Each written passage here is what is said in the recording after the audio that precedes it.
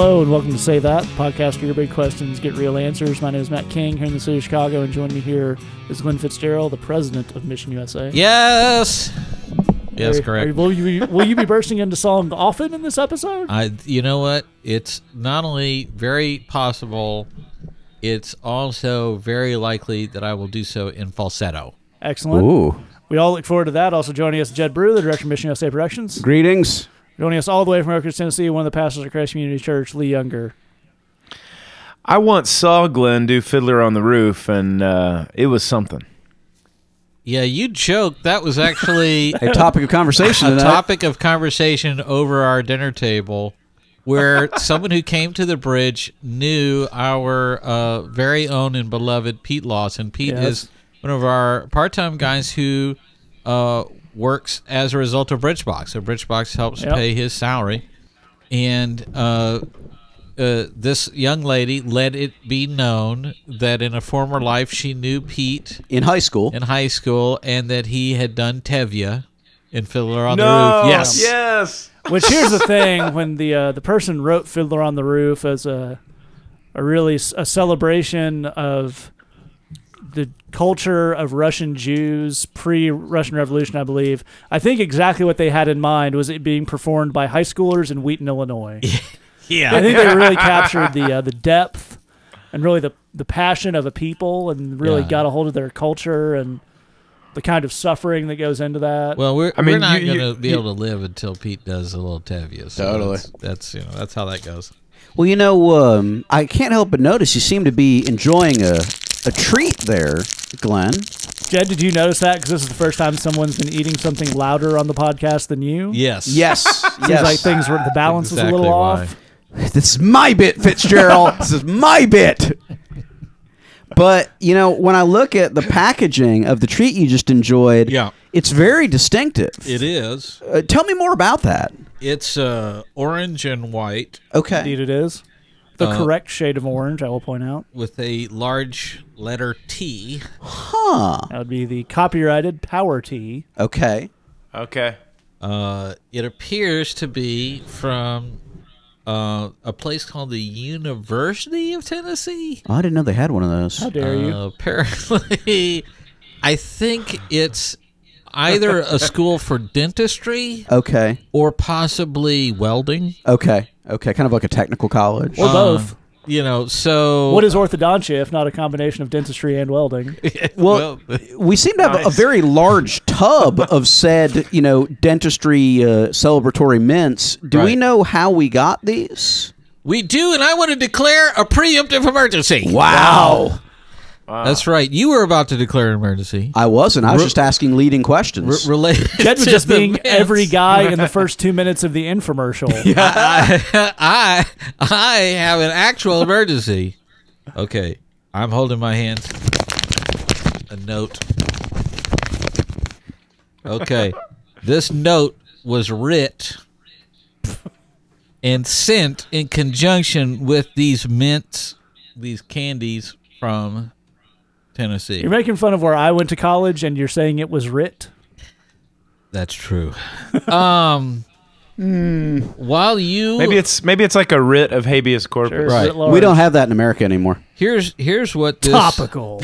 Hot takes.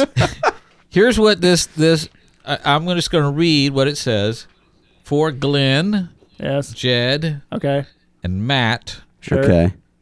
someone conspicuously was left off this list. Interesting. Whoa.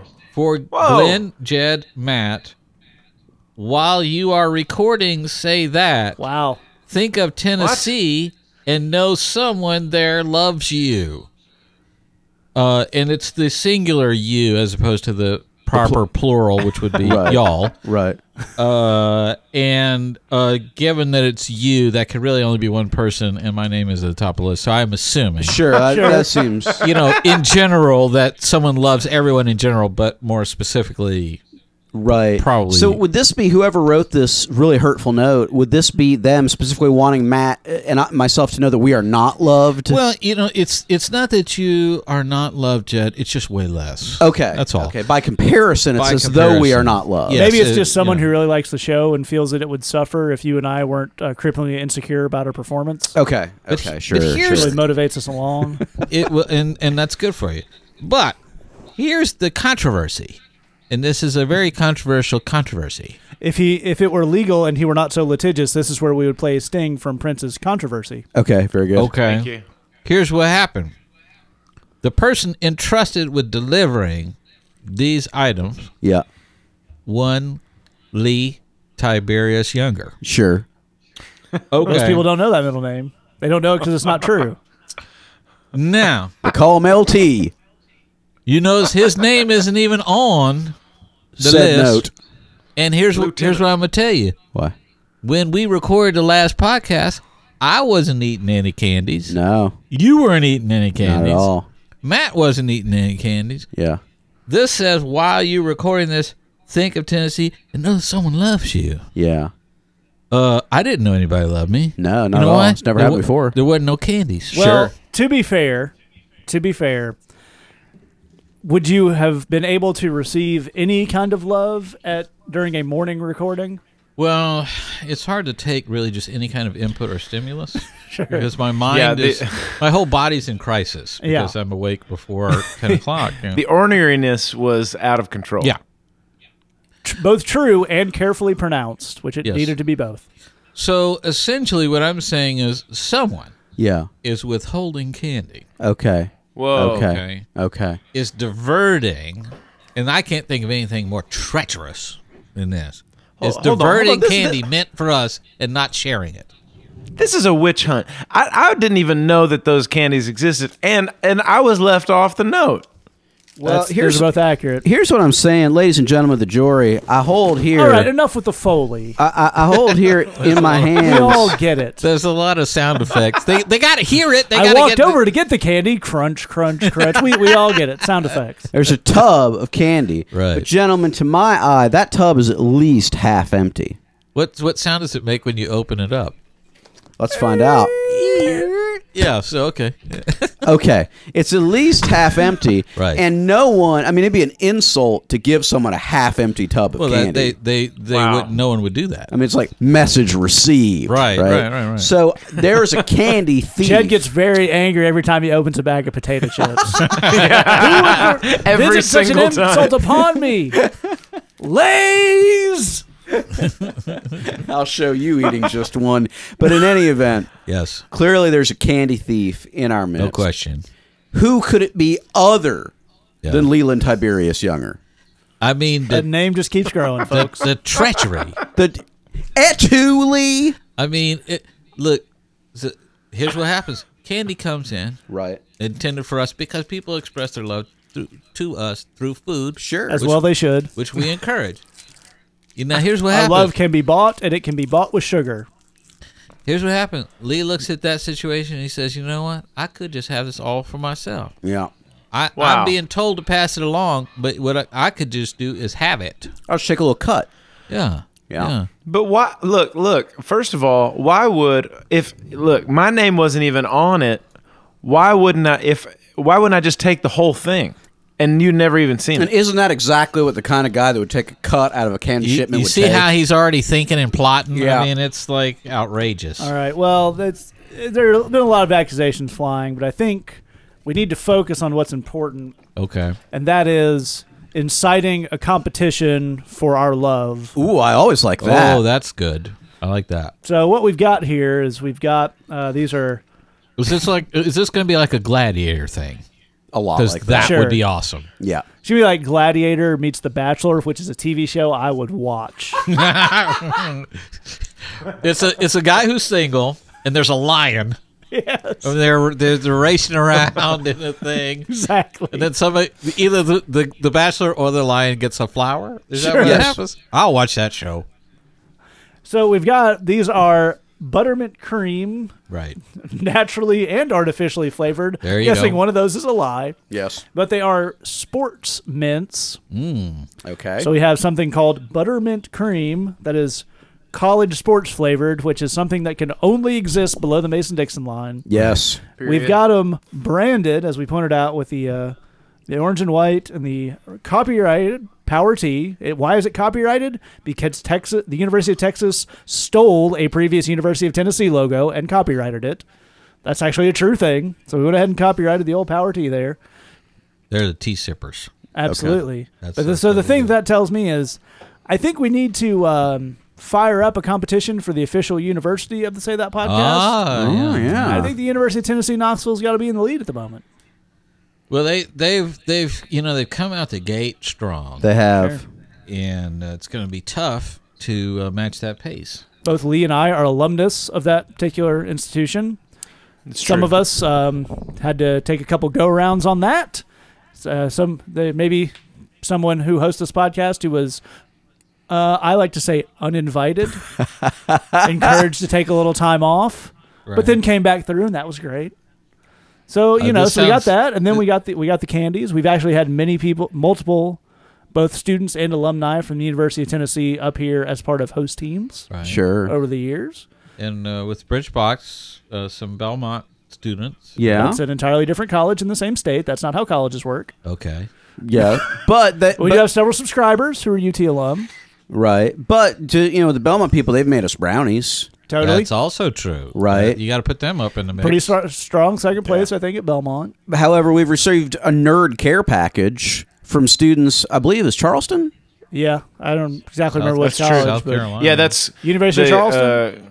College of College Charleston. College of There you Charleston. Now I That's know, good. Jed, you graduated from Northwestern, which I think is like a small liberal arts school. It's mostly kind of a Votech thing.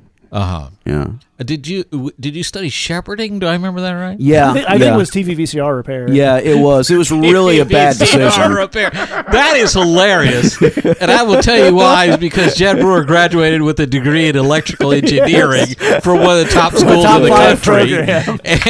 And we just made a joke about it saying, VCR repair?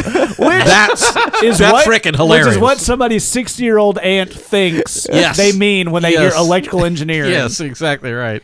I actually had a buddy in high school that didn't know what that was, and he wasn't trying to be mean, but I said, actually, I'm going to study electrical engineering. He's like, aren't those the guys, like when the lights at your house don't work, they come in? And I said, close enough. Yeah, So like I had the Trish- opposite, where I was related to a guy who has been for many years. I think he's technically master electrician. Mm-hmm. But I am the town Lee and I are from is super weird, and there are engineers and PhDs and scientists and stuff falling off trees. Right. So I just kind of assumed he was an electrical engineer and that and electrician were the same job. Sure. And at some point, somebody explained to me with very clear terms why those are not the same job. Right. But you were referencing the small Votech school that I went to, and Right. were you going to ask, have they ever done Would you like anything them for to us? be? Have they ever done anything to they've encourage your been- ministry? Yeah, they've been conspicuously silent. I'm trying to wonder. It's almost as if they don't like Jed and Jed don't like them. Yeah. Yeah, You know? yeah, I would go with that. Okay. I would go with that. I've been trying to imagine what sort of impression he might have left on them over there. I don't think they feel positively towards me. Yeah. Yeah. So that might be related to your alumni giving. Or the lack thereof. Well, at one If you point, count repaying student loans as alumni giving, he's given a lot. Exactly. That's at yeah. one point, this is a true story. I worked for a small company that used lab space on campus after I graduated, Right. and they gave me a parking ticket one day, which furiously angered me. So I sent an email to the department chair of the engineering school and the alumni foundation and the parking people, explaining that, of course, they could expect a $45 check from me within the next week, but to really consider that an alumni gift, it would also be kind of my legacy gift, as it would be the last money they would ever get out of me. And I Right. encourage them to perhaps endow a chair with that. Sure. The Jed D. Brewer Professor of Electrical Engineering has a lovely ring to Right. it. So let's just go ahead and do that. I think that'd be a Right. great way to close out this relationship. Yeah. They did not receive that news well at Okay, all. so I don't see them sending brownies. No. You know. Glenn, you graduated from the University of Houston, I believe. I and attended graduated- a couple other colleges for that. I briefly attended San Jacinto Junior College. Sure. home of the Fighting Ravens. Okay. Totally. It was known as Princeton on the Prairie. Well then. Was it? It was. It mostly did not How did, deserve the people, that reputation. how did the people at Princeton feel about that, you think? Really super bad. But I received a quality education during the summer breaks at the junior college, and then went to University of Houston. And Do you I feel think you left a legacy of positivity and achievement at these institutions that they want to capitalize on? I think they're super not at all interested in anything to do with me, because likewise I don't do anything alumni wise with them. So, but we also have a relationship with Wheaton College. But it's That's a one way rocky to put it. relationship. It's a rocky relationship. There's been ups. There's been downs. There's been citations and red flags. There have been red flags. There's been a lot of red flags and a lot of concern. Yeah. A lot of what have yous. But let me ask you this. Yeah. Let me ask you this. Yeah. Has there been candy? I don't think there's been. I feel like it's fair to say we may have done more giving than receiving in the Wheaton relationship, That's because kind of true. it's not a joke. Last week, Wheaton was our host team at Yes. our bridge service. Yeah, we should And, announce that. On Monday night, we went. Glenn and I went over to where they were. Had a bunch of these kids are doing a freshman. They have some weird name for their orientation thing. Passage, I think it Yeah, is. something like that. You know, Urban like the Urban Passage. Passage. That Glenn? is not at all anything, sort of colorectal. It's just No. it's a passage into greater things in the kingdom. Totally. Yes. So skipping over. It's not a over. bowel related. Yeah, we got that. You understand? It's not. Yes. It's not like This there's is a no longer blockage. double entendre. This is just you saying poop jokes on my podcast. It's a single entendre. Yes. Okay. Started out with colorectal, which had a layer of Yeah. subtlety to Yeah, a it. little We bit pretty of much skipped that. Yeah, I just felt like I'm not sure. Wait. Is colorectal? Is that like a new flavor of soda? Yeah, it is. Okay. It is. Okay, You, sounds you get it in a delicious. 12-pack and Okay. save some All right, I'm money. going to go ahead and cut that off and go back to the story because, wow. We could do an hour on colorectal. Yes, Believe we me. could. We shouldn't, but we could. You know, That's why you guys should be thankful that we ever get to the point of being helpful on this podcast, because we could go off on these bird dogs. Yes. New wild cherry colorectal, I'm told, is delicious. It is. You got to get it. Just I'm not happy about it. Ride the flavor rush. that you get it. It's got the pure cane sugar in it, and that's the way I'm not you wanna happy do. about it, but to be fair, that was worth going back for. So Glenn and I are going to do a little orientation with these fresh-faced Wheaton youngsters, at which point, I forget how it even came up, but we let it slip that we had been officially red flagged by the Yes. administration, and they loved that Yes, fact. Like, they we were went into up it. several levels of esteem in their Yeah, eyes. they were really excited to be dealing with Wheaton outlaws. I think when we pointed out that we may have done an unofficially licensed pirate podcast in, this is the real name of this place, the Billy Graham Center. Yes. They got real interested in what we had to say all of a sudden. Yeah. Here's the thing, though. As cool as we think we are, the term Wheaton Outlaws is still the lamest Yeah. Oh, possible yeah. thing. That's correct. That is correct. It is pretty boring. And I'm going to tell you something else. All right. When we went over to see the Wheaton students over there, Yes. they're living in a little place over there. Sure. A little dwelling. A place is a good place to live. Okay. And I believe in some fancy circles it's called an apartment. okay. Now, what happened is they just finished eating. Okay. Guess how much they gave us to eat? Tell me. Nothing. Well, there you go. We were forced to go to Chili's afterwards and have a large amount of melted cheese. As opposed Forced, to I eating say. Forced. enchiladas made by kids who don't know how to make enchiladas over a misfunctioning stove in Uptown. Can you believe this is what we have to put up with? Well, it feels like if you're, a college-aged person listening to this podcast, I think you need to ask yourself, what has your college ever done for say that? Sure. Oh, yeah. What we're talking about is we're zeroing in and nailing down what is the official college of the Say That podcast. Absolutely. And essentially, what we're saying here is you have to bribe your way into that. Absolutely Totally. right. So, And we want to be clear, we're not tied into an American institution. not at all. No, well, you got to have international campuses, Absolutely. Right? Whatever the sister institutions. Yeah. Make us an offer. That's the key thing. That's the key thing. Exactly. Is bribe us. yeah. Got to bribe us. One way, if you really want to go over the top and bribe us, as we pointed out before, it's worth pointing out once again. If you're willing to get 30 people in a room and you're within driving distance of Chicago and Knoxville, Tennessee, we will come do this show live. Sure. Betcha. You will regret it. We may be escorted off campus, but we will do Your the show audience- live. Your audience will be belittled by Glenn. No doubt about Yes. that. That's There's no applause hearty enough. well, if they displease me, Sure. then that's what's going to happen. But we will come. okay? We will do the show for you. We will behave as well as we can, which isn't very good. It but will be you'll bad. get it. But nobody's taking us up on that yet. We kind of had our friend Grace, who had some pull at Wheaton, we kind of co-sponsored a show between the Wheaton Urban Ministry Club and Say That There. But if you got a space and 25 or 30 people, you can hook us up. And if you wanna jump right to the top of that list of official.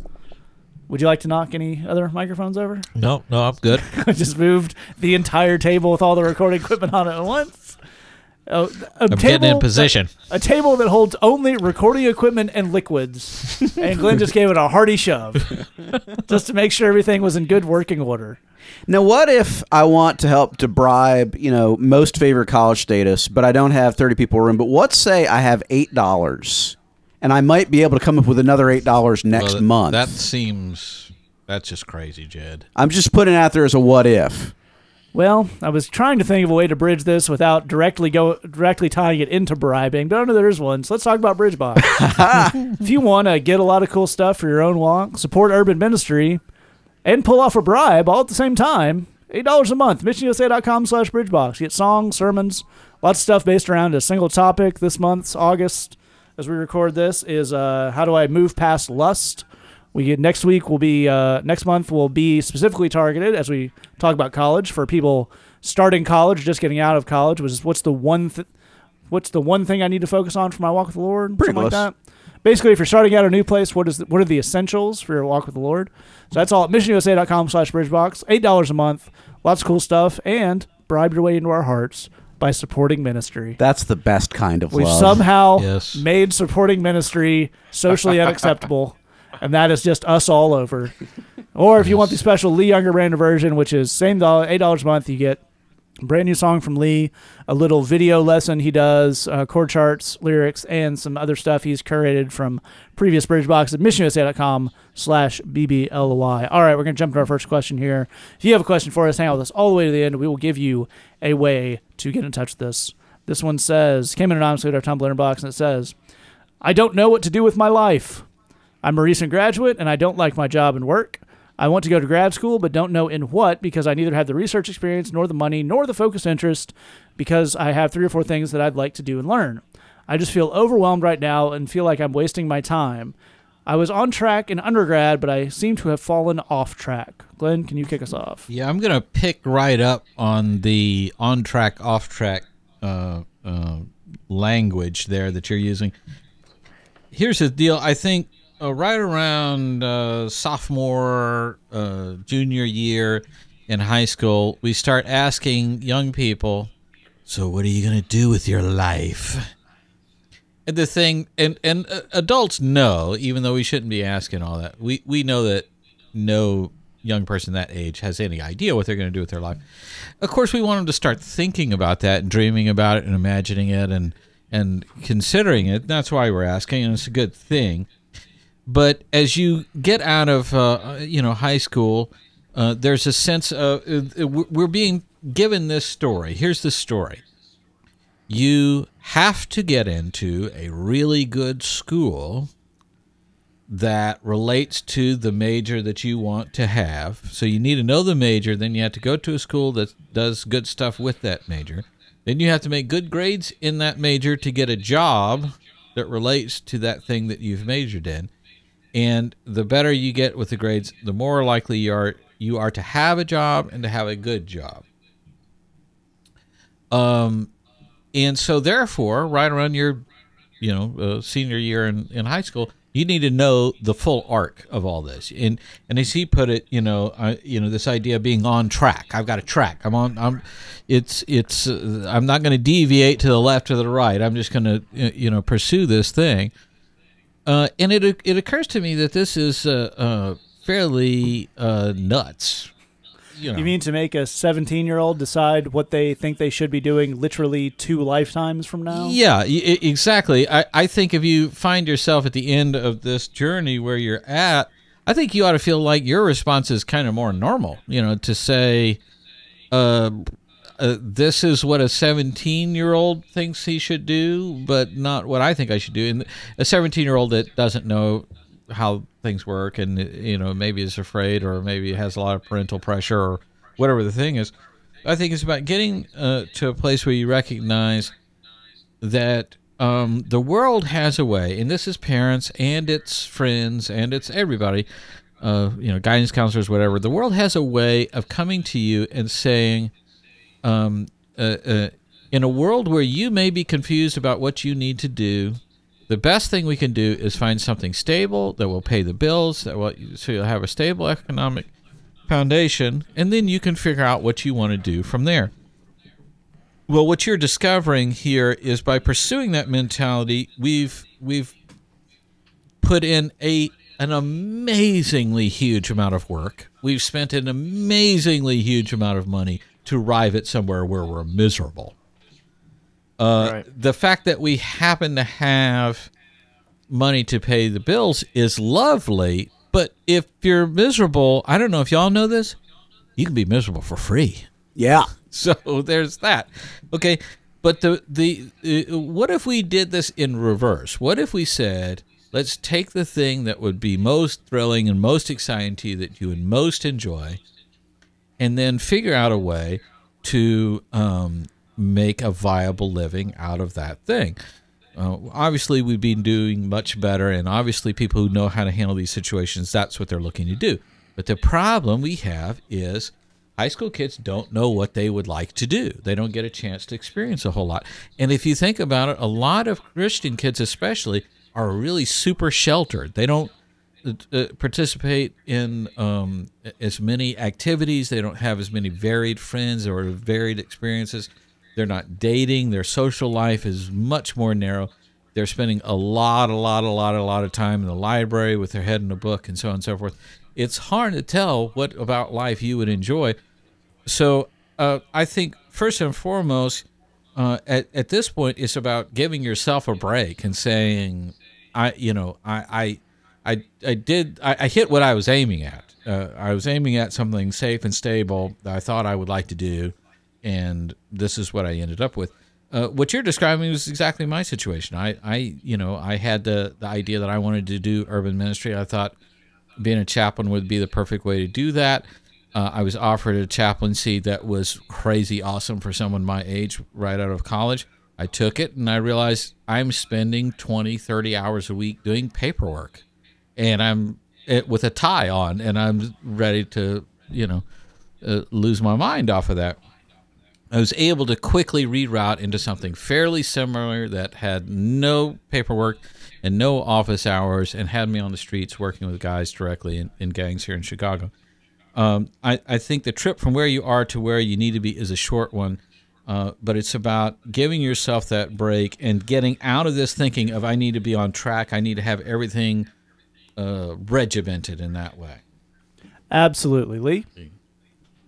Well, I love where Glenn's coming from on this, and I can say from experience of some of my friends that that the idea of going into grad school, like you finished your undergrad, and so now you want to look at going into a grad school, but you don't know what you want to do, and you have a feeling that you're wasting your time. I mean, I think that one thing that we can say is, let's not do the grad school right now.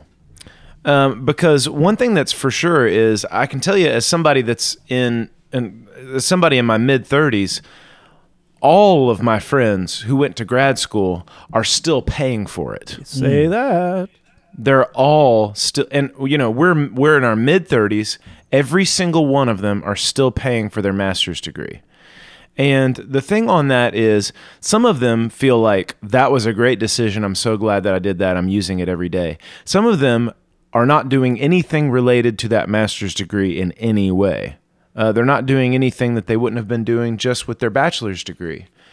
And so, I would say don't dive headfirst into a graduate degree when you don't know that that's what you want to do.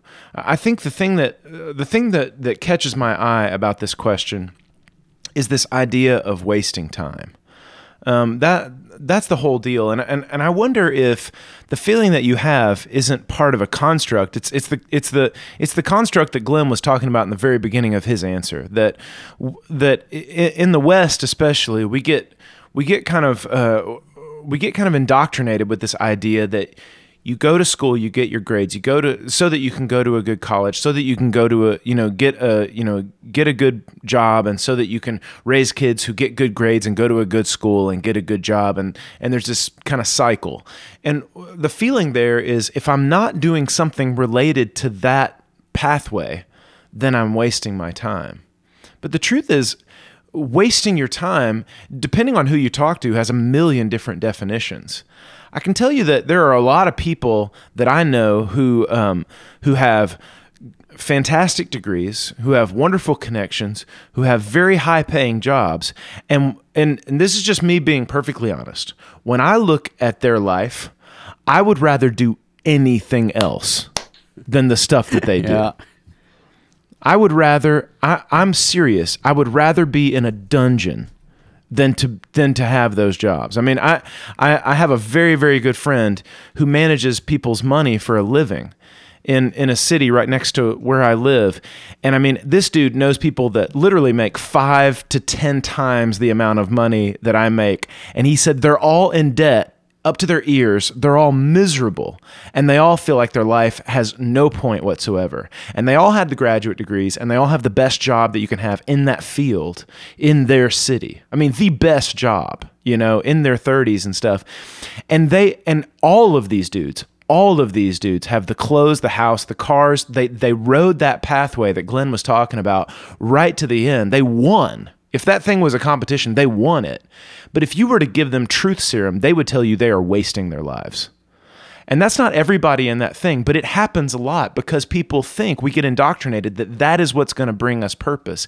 It doesn't actually include purpose if it's not what you were made to do, and if you're not doing anything that gives you life. I'll tell you, for me, every single day I wake up and I thank God that I get to do something that has to do with his kingdom. Now, not everybody that loves Jesus is going to serve the kingdom full time. I consider it an absolute privilege that I get to serve in the kingdom full time. I'm so thankful for that. But everybody who loves Jesus, you have a place in the kingdom. And whatever your job or whatever your schooling or whatever it is, if you want to find some meaning and purpose in your life, find out what God's made you for in his kingdom. And maybe it's something that he's calling you to do 2-3 hours a week, on top of some other job, on top of some other livelihood or whatever. But that 2-3 hours a week becomes kind of the driving force for where your heart and where your burden and where your prayers go and where you're growing and where your learning goes. That you find my place in the kingdom is the place that makes me feel like the rest of this stuff isn't wasting my time. This is the thing that I was made to do. And yeah, I go to this job and I provide for my family, and those are all very good things. Those are all very honorable and awesome things, to provide for your family and to work your job and to have your livelihood. But to find your place in your kingdom, that in the kingdom of the Lord, that's where you're gonna start to solve this problem of feeling like I'm wasting my time. Absolutely, Jed. Well, we really appreciate you right now. We really appreciate your question. I'm sorry you're going through a rough time. I know firsthand what it is to have a job that you hate and be miserable and depressed off of that. And we're with you. And you don't mean the job you have now. No.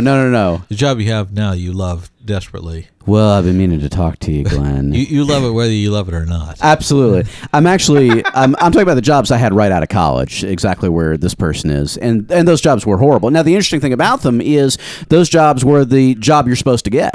The jobs that I had, kind of right around college they were the good job. This is what we trained for, and they were horrible, and I was depressed every day and hated my life, and it was just awfulness. And so, to the extent that that's where you're at, bro, we're sorry, and we feel you. The thing that leaps out to me about your question is where you say, I have 3 or 4 things that I'd like to do and learn, and then you go on and say, I just feel overwhelmed. My question is, if you have things you'd like to do, why aren't you doing them? Right. Because I think we really need to get into that. In other words, there's a lot of people where they feel stuck in life because nothing appeals to them.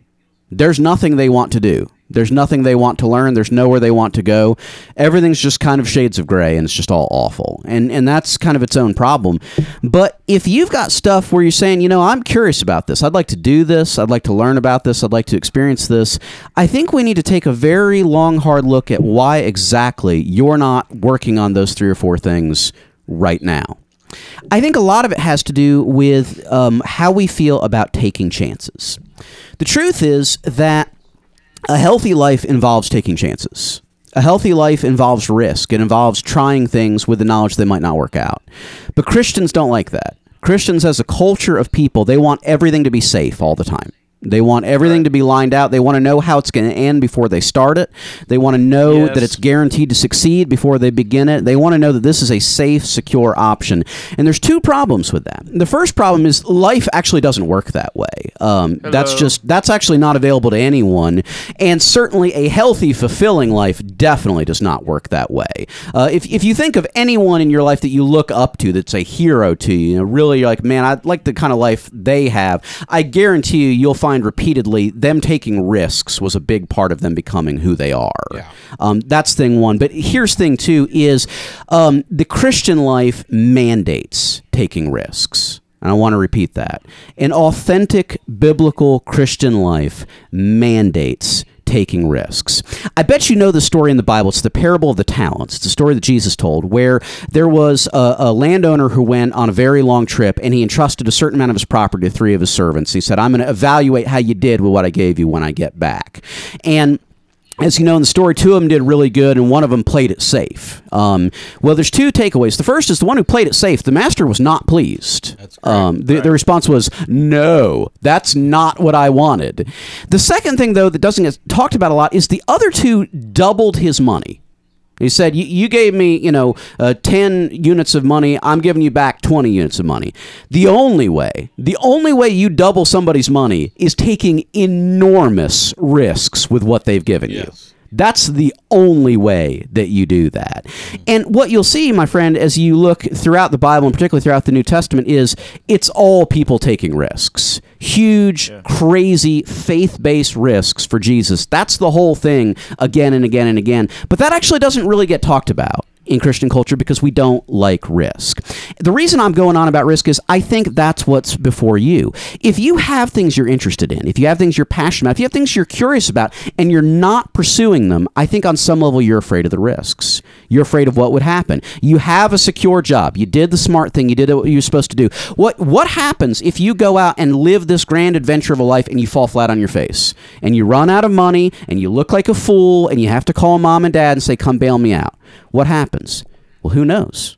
Who cares? That's not a good reason to not start walking in those directions. If you have things in your life you're passionate about, you're excited about, that's a great gift. There are people who would sell their right arm to have something in their life that they were interested in doing, something in life they could feel excited about. Right. I'd encourage you, start taking risks. Ask the Lord for courage, and then figure out, how do I start walking towards those 3 or 4 things that I'm interested in, passionate about, excited about? And I think the Lord's going to meet you in the midst of that journey.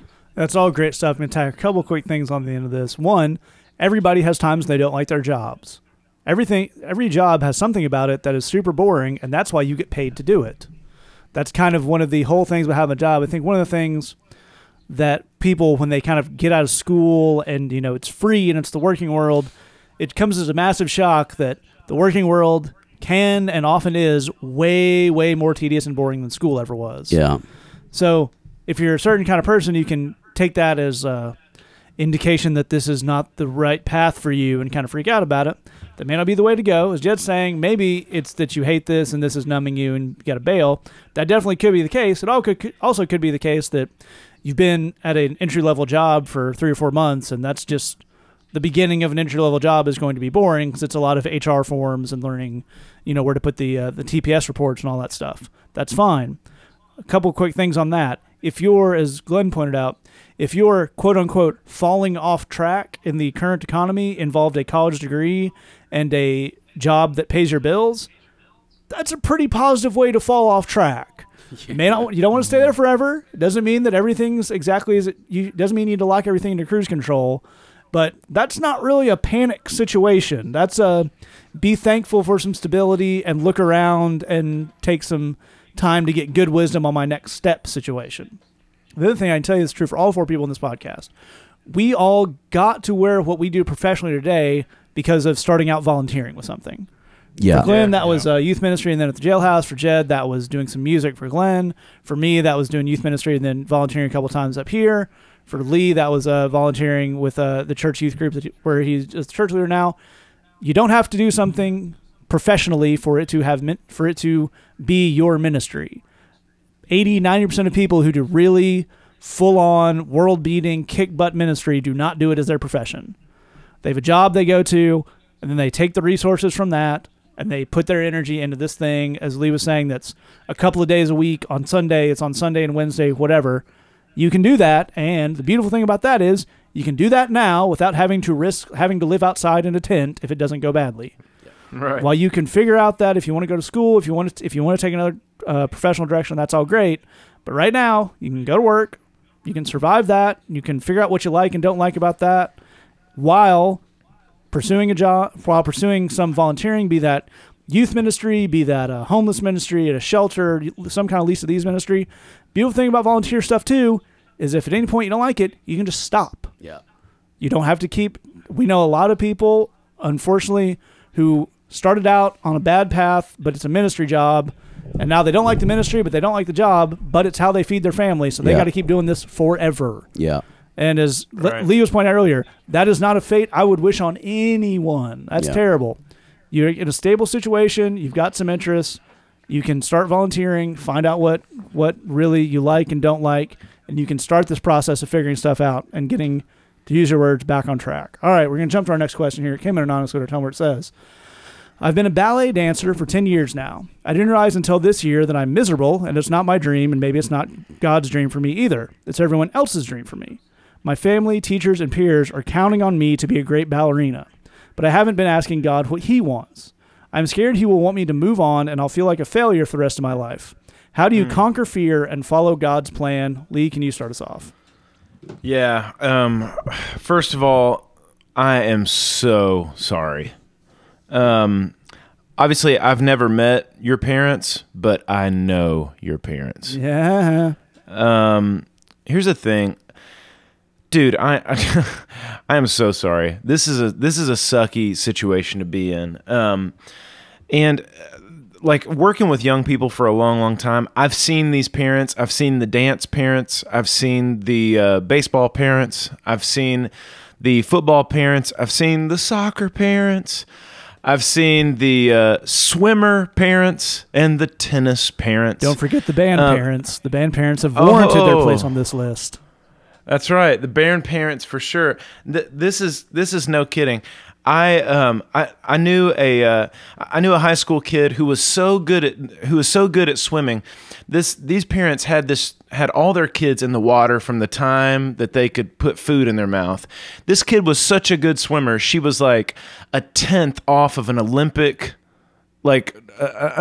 swimming time as a junior in high school, and they were like, next year she's going to the Olympics. Like she just keeps getting better. She's going to the Olympics. She started her senior year, just quit. And the parents imploded. They absolutely imploded, and this girl just blossomed. It was the greatest thing never that seen ever a happened. happier human being than this girl the week after she quit swimming. Yeah. Absolutely. Here's the thing. I'm so sorry that this is happening to you. I'm so sorry that you've been living for 10 years under the shadow of everybody else's dreams. First of all, it's awesome that you have some aptitude in this thing. And I hope that you can look back on some of your years of dancing and take some joy out of it. And that someday you can do something, maybe someday you can come back to dancing and enjoy something about it. But I would highly encourage you to consider telling everybody in your life, I'm done with this. If you're done with it, be done with it. Because you don't have to do it. One thing that you've probably heard us say on this podcast a lot is you can't navigate your life by fear, and you shouldn't navigate your life by trying to please everybody else in it. The thing that happens is, okay, and I happen to know this about dance. If you've been doing dance for 10 years, you're probably 15 or 16 years old right now. You have a whole lot of life in front of you, and there are a ton of things that you could do with your life, and you've spent a long time dancing. And one of the things that I really don't like about our culture is that they're like one of the worst bad words in our culture is the word quitting. And parents can hold kids hostage under things by telling them that the worst thing that you can possibly do is quit something because you've made a commitment to your team, or you've made a commitment to your troop, or you've made a commitment to this or that. And they use these words commitment and quitting in ways that don't have anything to do with things that are honorable about making a commitment and stuff like that. I mean, when somebody's 14, 15 years old, holding them hostage to a team that they're on is not the correct way to use these kinds of terms. And there's absolutely nothing wrong with you saying, you know what, I'm kind of done with dancing for now. I'm going to hang up the dancing shoes. I'll come back to it later. Maybe. I don't know. There's absolutely nothing wrong with you doing that. I love the idea that you're saying, that you're recognizing in yourself, this whole time I've been doing what everybody else wants for me, and I haven't even stopped to figure out, what does God want me to do with my life? Let me just tell you something about yourself. If you don't know this, I want you to hear this about yourself. You are miles ahead of so many other people. Amen. Just because you're asking that question. Amen. There are so many people who have never gotten within the zip code of saying, you know what? I wonder what God thinks about my life. I wonder what God thinks about the gifts that he's given me and what he wants me to do with myself. The fear that most people live in is that they would never ask that question.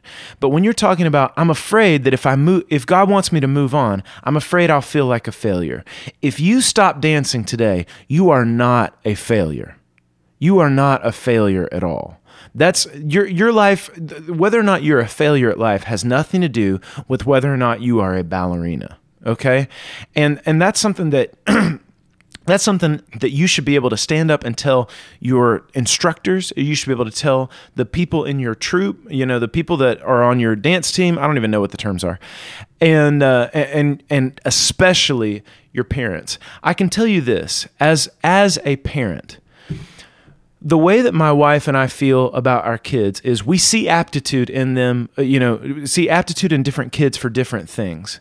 But the only thing that we want to do is encourage them to find what they truly love and encourage them in that vein. We don't want to write the script for their life. We want to give them the tools and the encouragement to go where they want to go, and hopefully they'll feel that they're not under pressure, that they're not under pressure to do anything that they don't want to do, that we're just there to cheer them on and encourage them. And I hope, and I'll pray along with you, that as you have this conversation, that your parents will see it that way and say, you know what, all we want to do is encourage you.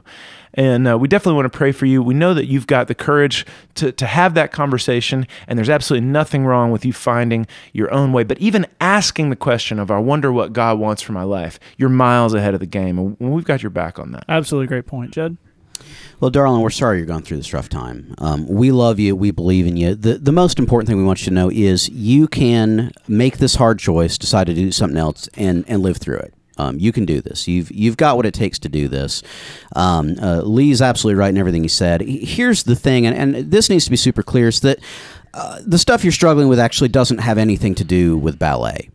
This particular play happens again and again and again and again in families all over the world.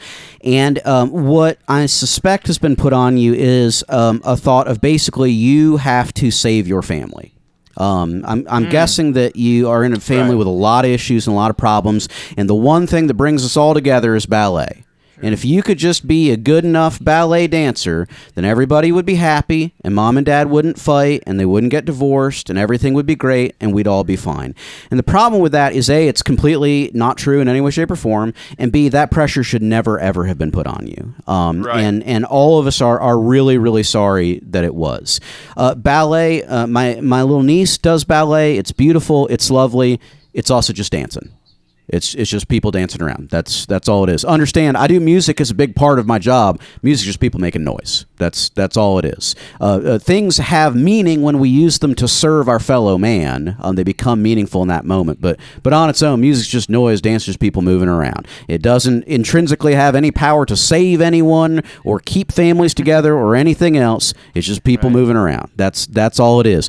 To the extent that it's fun and that you have fun with it, you should keep doing it.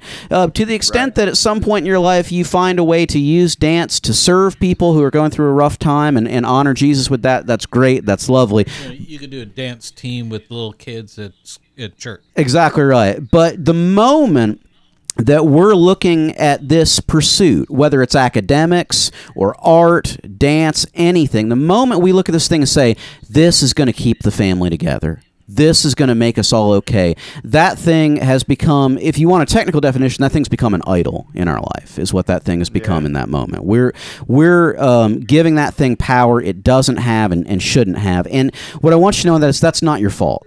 Other people put that on you. Other people told you, if you'll just be a good enough dancer, everything will be okay. That shouldn't have been told to you. That shouldn't have been put on to you. And what's before you now is the hard choice of saying, am I willing to take off of myself what was put on me? You have what it takes to do that. You already know what the right answer is. We're confirming that back to you. But you have what it takes to make that hard choice, to make a change in your life. And we stand with you. We're praying for you. We're lifting you up. If there's anything at all that we can do, write us, hit us on email or inboxes. We'd love to know how you're doing, how that's progressing. We've got your back. You're not facing this alone. You can do it. Absolutely. Glenn? Well, ditto what Jed's saying here. We have your back on this thing, and we respect that this is a tough situation. These guys mopped up all the main points. Let me hit something, and I'm going to kind of come at this from left field, but if you stick with me, I think you'll see what I mean by it. The Bible talks about coveting, and envy, those things that covet and envy. And what it's really talking about is having desire. You see something you want and you desire it. Well, I think the perception that we have is that we mostly envy things that we don't have that we want. But in reality, we often envy the most the things we already have. Yeah. Now, that sounds weird when I say that, but if I say, here's a model who covets having beauty. She's already got it, but she covets having it and keeping it and not losing it, whatever, and is obsessed about it. She could just decide, I'm good looking enough. I'm going to stand pat. She won't. She won't. But that's the people that nobody worries about money like people who are rich. I mean, poor people, of course, worry about money, no question. Rich people really worry about money. The market's really tough right now, man. Yeah, I don't know how we're going to make it. They feel unstable no matter how much money they've got. People sort of in the middle can often be chill about it and feel like, it's enough is enough, and I got my bills paid and my head above water, so life is good. But it's often when we have a lot of something that we sort of, in a way, covet it. And here's the thing that I've noticed. Sometimes we can covet that good regard from adults and parents. We covet that good feedback. We covet being the good kid, being the one, meeting expectations. That gives us a nice little rush. And then so we keep working hard because we keep wanting to have that feeling. But what you're doing in that instance is you're saying, I need someone else external to me to change a feeling inside of me, when you could just change the feeling inside of you because it's your feeling. It's in your head. You can do whatever you want. Other people can't make you feel better about yourself. So the idea of having an external thing make you feel good internally is a little wonky to begin with. But now we add the parents into the situation. Here's the crazy thing with the parents. Is the parents are taking their self-esteem from you Yeah. Right. in exactly the same way. They're saying that because they're the ballet parents. People say, what's up with you? Hey, guess what my kid's doing? Ballets. I win parents. Yeah. You're not a good. What is your kid doing? Well, he, plays video games and digs in his behind. So what do you with this? That's not. We can't brag on that. See. So what we have to understand is everyone's trying to derive their self-esteem from everything else. It's not internal. You're not saying, "Hey, I'm a good parent," and my kid is happy, and that's what matters. And if ballet makes the kid happy from A to B, that's fine. If ballet doesn't make the kid happy from B to C, the thing that makes me a good parent is I got the kid out of that thing that's not making them happy, and that I'm able to assess that situation and roll with it. So I think that's what we need. I think in terms of the problem, that's the way we need to look at it. We also need to be very clear on this. These people will get over it. Won't kill them. All these people will get over it. Come on now. That's right. You'll say, I'm not doing ballets anymore. And they say, well, how can it? What? You're throwing your life away. You have a gift. You must. And they tell you how much, and you know how much money we've spent on this in the last 10 exactly years? right. And it's a way of saying, I enjoyed every moment of it. You enjoyed every moment of it. Now Yeah. I'm miserable. Now it's over. And I cannot tell you how good a moment this is going to be for you. You'll be miserable. They'll be miserable. Whatever. But trust me when I tell you, this is a skill you will come back to again and again, where all the expectation is running one way, and it's not the right thing. And being able to put your foot down and say, it's not going to kill you to have to explain to the neighbor lady why I'm not doing ballet anymore. Go ahead and get your mind used to the idea. Well, I'm not doing this ballet, and maybe reevaluate where your self-esteem is coming from. Final thought on that. People pleasers never really succeed. People pleasers, you're talking about feeling like a failure. People pleasers never really succeed. Here's the reason why. Because you have to keep doing things in order to keep that good feedback. So you never arrive anywhere. You never accomplish things. Successful people work, they do stuff, they achieve stuff, then that's it. I got this degree, that's it. I hang it on the wall. I got it. I don't have to keep fighting to keep it. It's there. I have achieved that thing. I have succeeded at the thing I set out to do. But people pleasers jump through hoops to get people to like them, and you know what's waiting for them on the other side of that hoop is another hoop. That's it. So there's no success to that. You feel like a failure if you don't please people. People pleasing leads to a life where you're never succeeding. That's all really good stuff. A couple things I'm going to go ahead and throw in here right at the end. The only part of this question that worries me is that I'm scared God will want me to move on and I'll feel like a failure for the rest of my life. Why do you perceive that God wants you to feel like a failure for the rest of your life? Yeah. As we've all been pointing out, and we're being pretty hard on your parents, and like Lisa pointed out, we don't know them, but we've all met parents like this, and that's who we're really mad at. But we know. It sounds like your vision is of some authority figure who only wants you to be happy if you're doing things in a very narrowly prescribed way that makes them happy. And you're applying that to God. I wonder where you picked up this idea of this kind of parental force who's only happy if you're slightly miserable. So, God doesn't want you to be miserable. Now, it's possible you'll let off the ballet for 6 months, a year, and you'll say, you know what? Maybe I was going through a tough time. I really like dancing. Maybe I'll go back and do it, as these guys point out, more casually, or there's a lot. I don't know what town you live in, but I'm betting there's a lot of little girls who would love to do some ballet whose parents cannot afford ballet lessons. You could do that all over the place. You'd have fun. They've had fun. It'd be great. God does not want you to be miserable. So that's not going to happen. You're not going to pursue the Lord's plan, and he's just going to put as much suffering on you as possible. Another thing I will point out, I'm going to double down on what Glenn said when they will get over it. This list of people, my teachers and my family and my peers are all counting on me to be a great ballerina. Your peers right now, when you guys all graduate high school, they're all going to split, and they're not really going to care whether you're a great ballerina. If anything, they will watch the pictures of you being a great ballerina on Facebook and hate you. Yep. Your teacher here's how much your teacher probably cares about you becoming a great ballerina. It's really good for their bottom line if they can put on the tune. But if you came to them tomorrow and said, I don't have any money to pay for lessons anymore, I don't guess they would go, I just believe in your talent so much, I will give you free lessons forever. That's a business transaction. That's not a love transaction. Doesn't mean your teacher's not a good person or whatever, but that's business. You give them money and they give you ballet lessons. We've already gone over the parent thing. It's not great. Everybody will get over it. Here's what you might end up doing.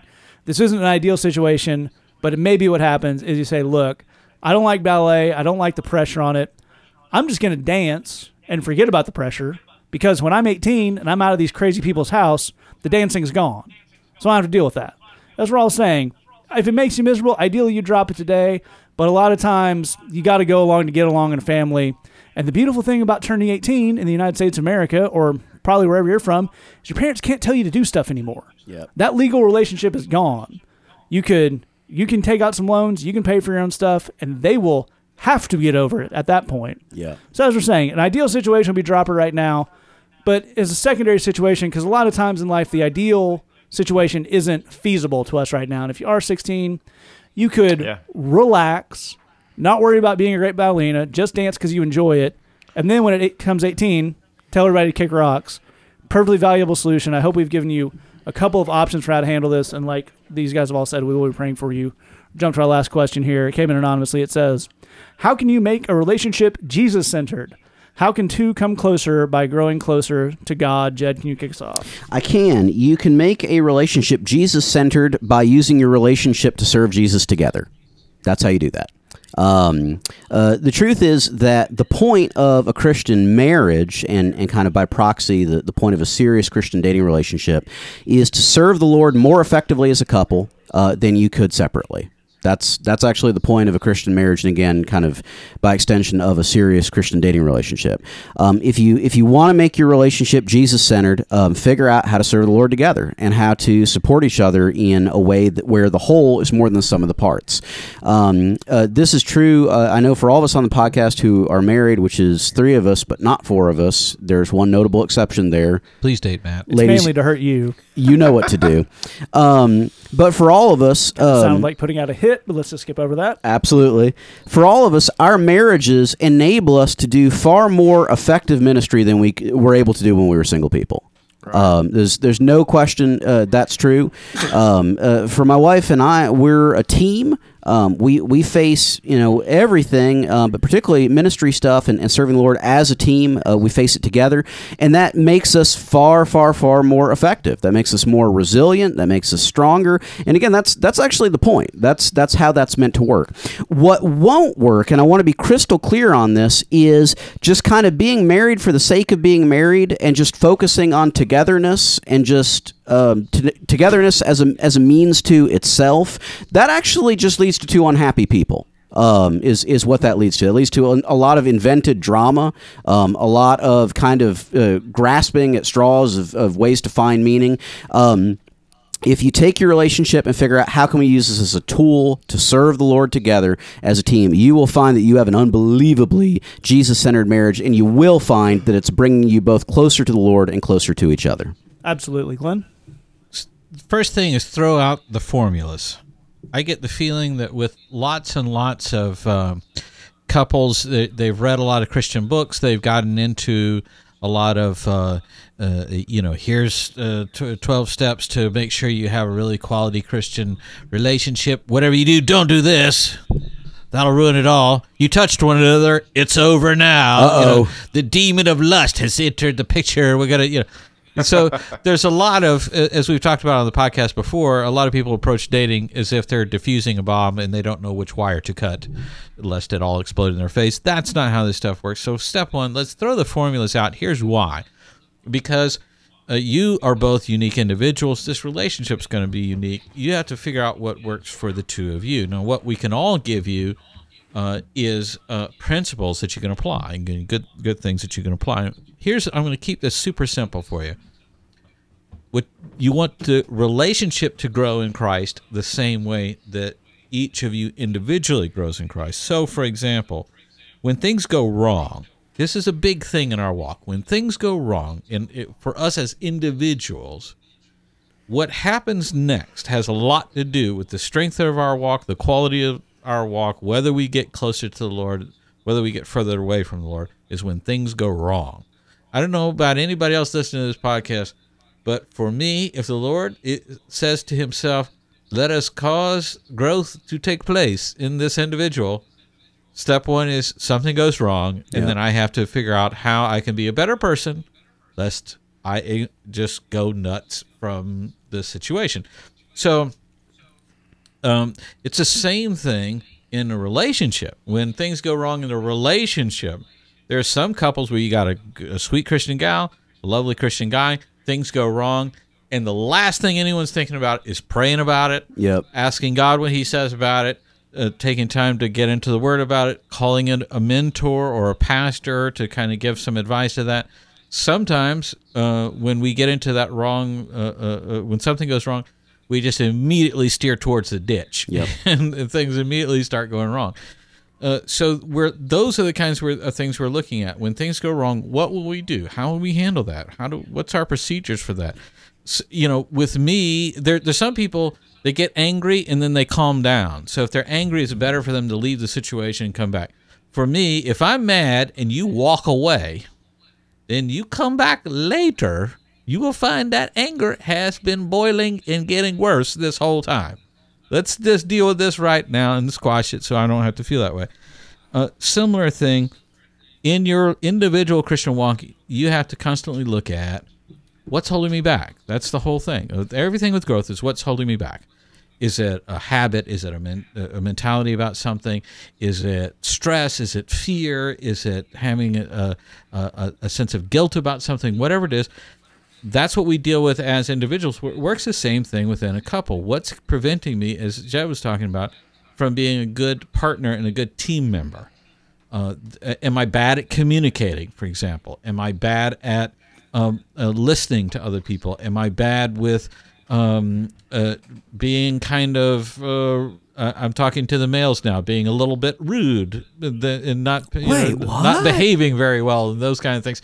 If we're bad at that stuff, we have to go back and say, Lord, why am I like that? Is it just laziness, or is there something behind that? We want to get healing on that. We want to get some transformation. But the whole idea behind that is we're using the same things we do as individuals to bring Christ into the relationship so he can work with that relationship. Nice. Absolutely, Lee. I love that. I love that idea. I'm going to come in on that same thing there of using the same thing with your individual walk that you use as a couple. And I would say each of you needs to get people. You need to get people that you trust, who have a lovely marriage, who have a great walk, and the girl that you're dating needs to have a woman in her life who can show her, who can talk to her and pray with her and give her advice and tell her where she needs to grow. And you need to have a dude in your life who's not afraid to tell you, hey, your girlfriend won't tell you this, but this is where you're an idiot, and this is the mistake that you're making, and this is the part that you need to clean up. So you both need to get people. The last thing I would say on this, and it's something that I stole from Matt because I read his website today, is this was just great. So I'm going to steal it from you, Matt. I'm used to it. Just because a relationship is Jesus-centered doesn't mean you're going to get married. Uh-huh. Yeah. Okay. So I tell this to guys all the time. Whenever you get to the place where, if you feel like it's going to be time to break up, there's a Jesus-y way to do the breakup too. Okay. You might have to break up, and that's okay. That's the way these things go. That's why we talk about part of dating is putting yourself out there and risking that this relationship might not work out and all that kind of stuff. So learning how to do that well, learning how to break up with somebody in a way that involves kindness, in a way that involves honesty and all that kind of stuff. So there's a Jesus-y way to do all of the aspects of this thing. It might, just because it's Jesus-centered doesn't mean it's going to make it all the way to a marriage, okay? You might not fit with this person. So there's a Jesus-y way to do all of these things, but I would say get people in your life and know that this might not be, it might not go the distance just because it's Christ-centered. That's absolutely a great point. All right, if you have a question for us, you can go to saythatpodcast@gmail.com or thebridgechicago.tumblr.com. Remember, if you write into the Tumblr, if you definitely want your question answered on the podcast, please specify that.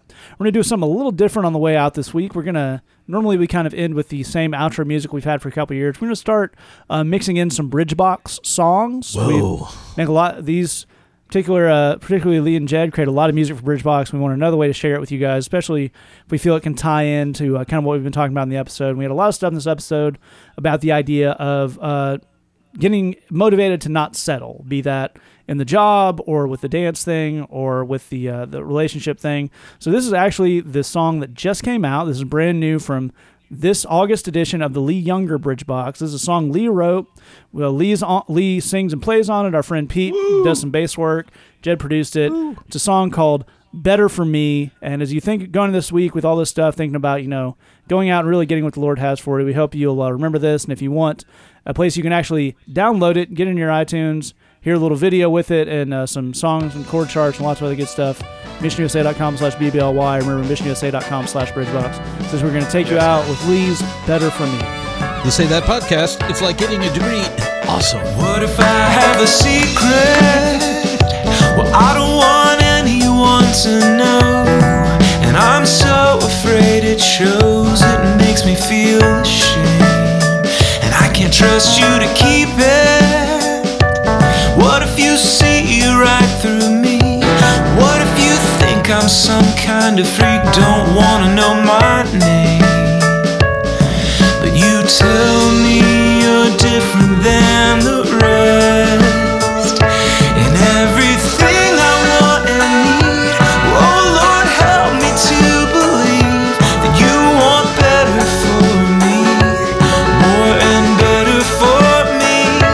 You understand the burning fire of every passion and desire, and you want better for me, more and better for me, yeah.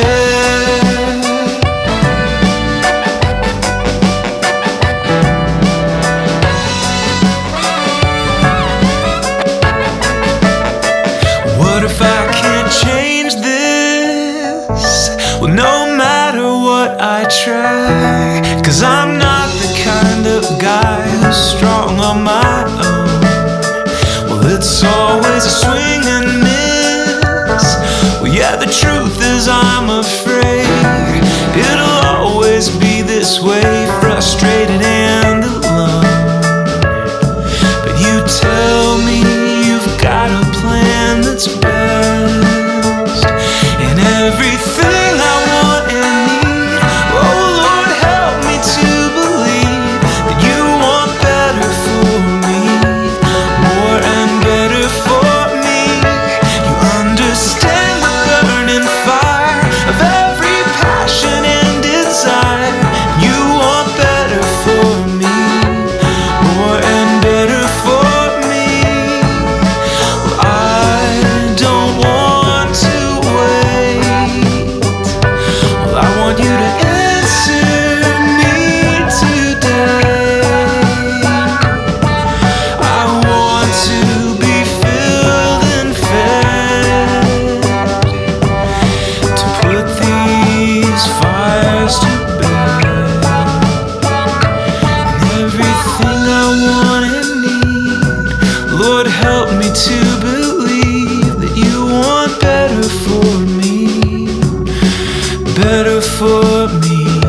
You understand the burden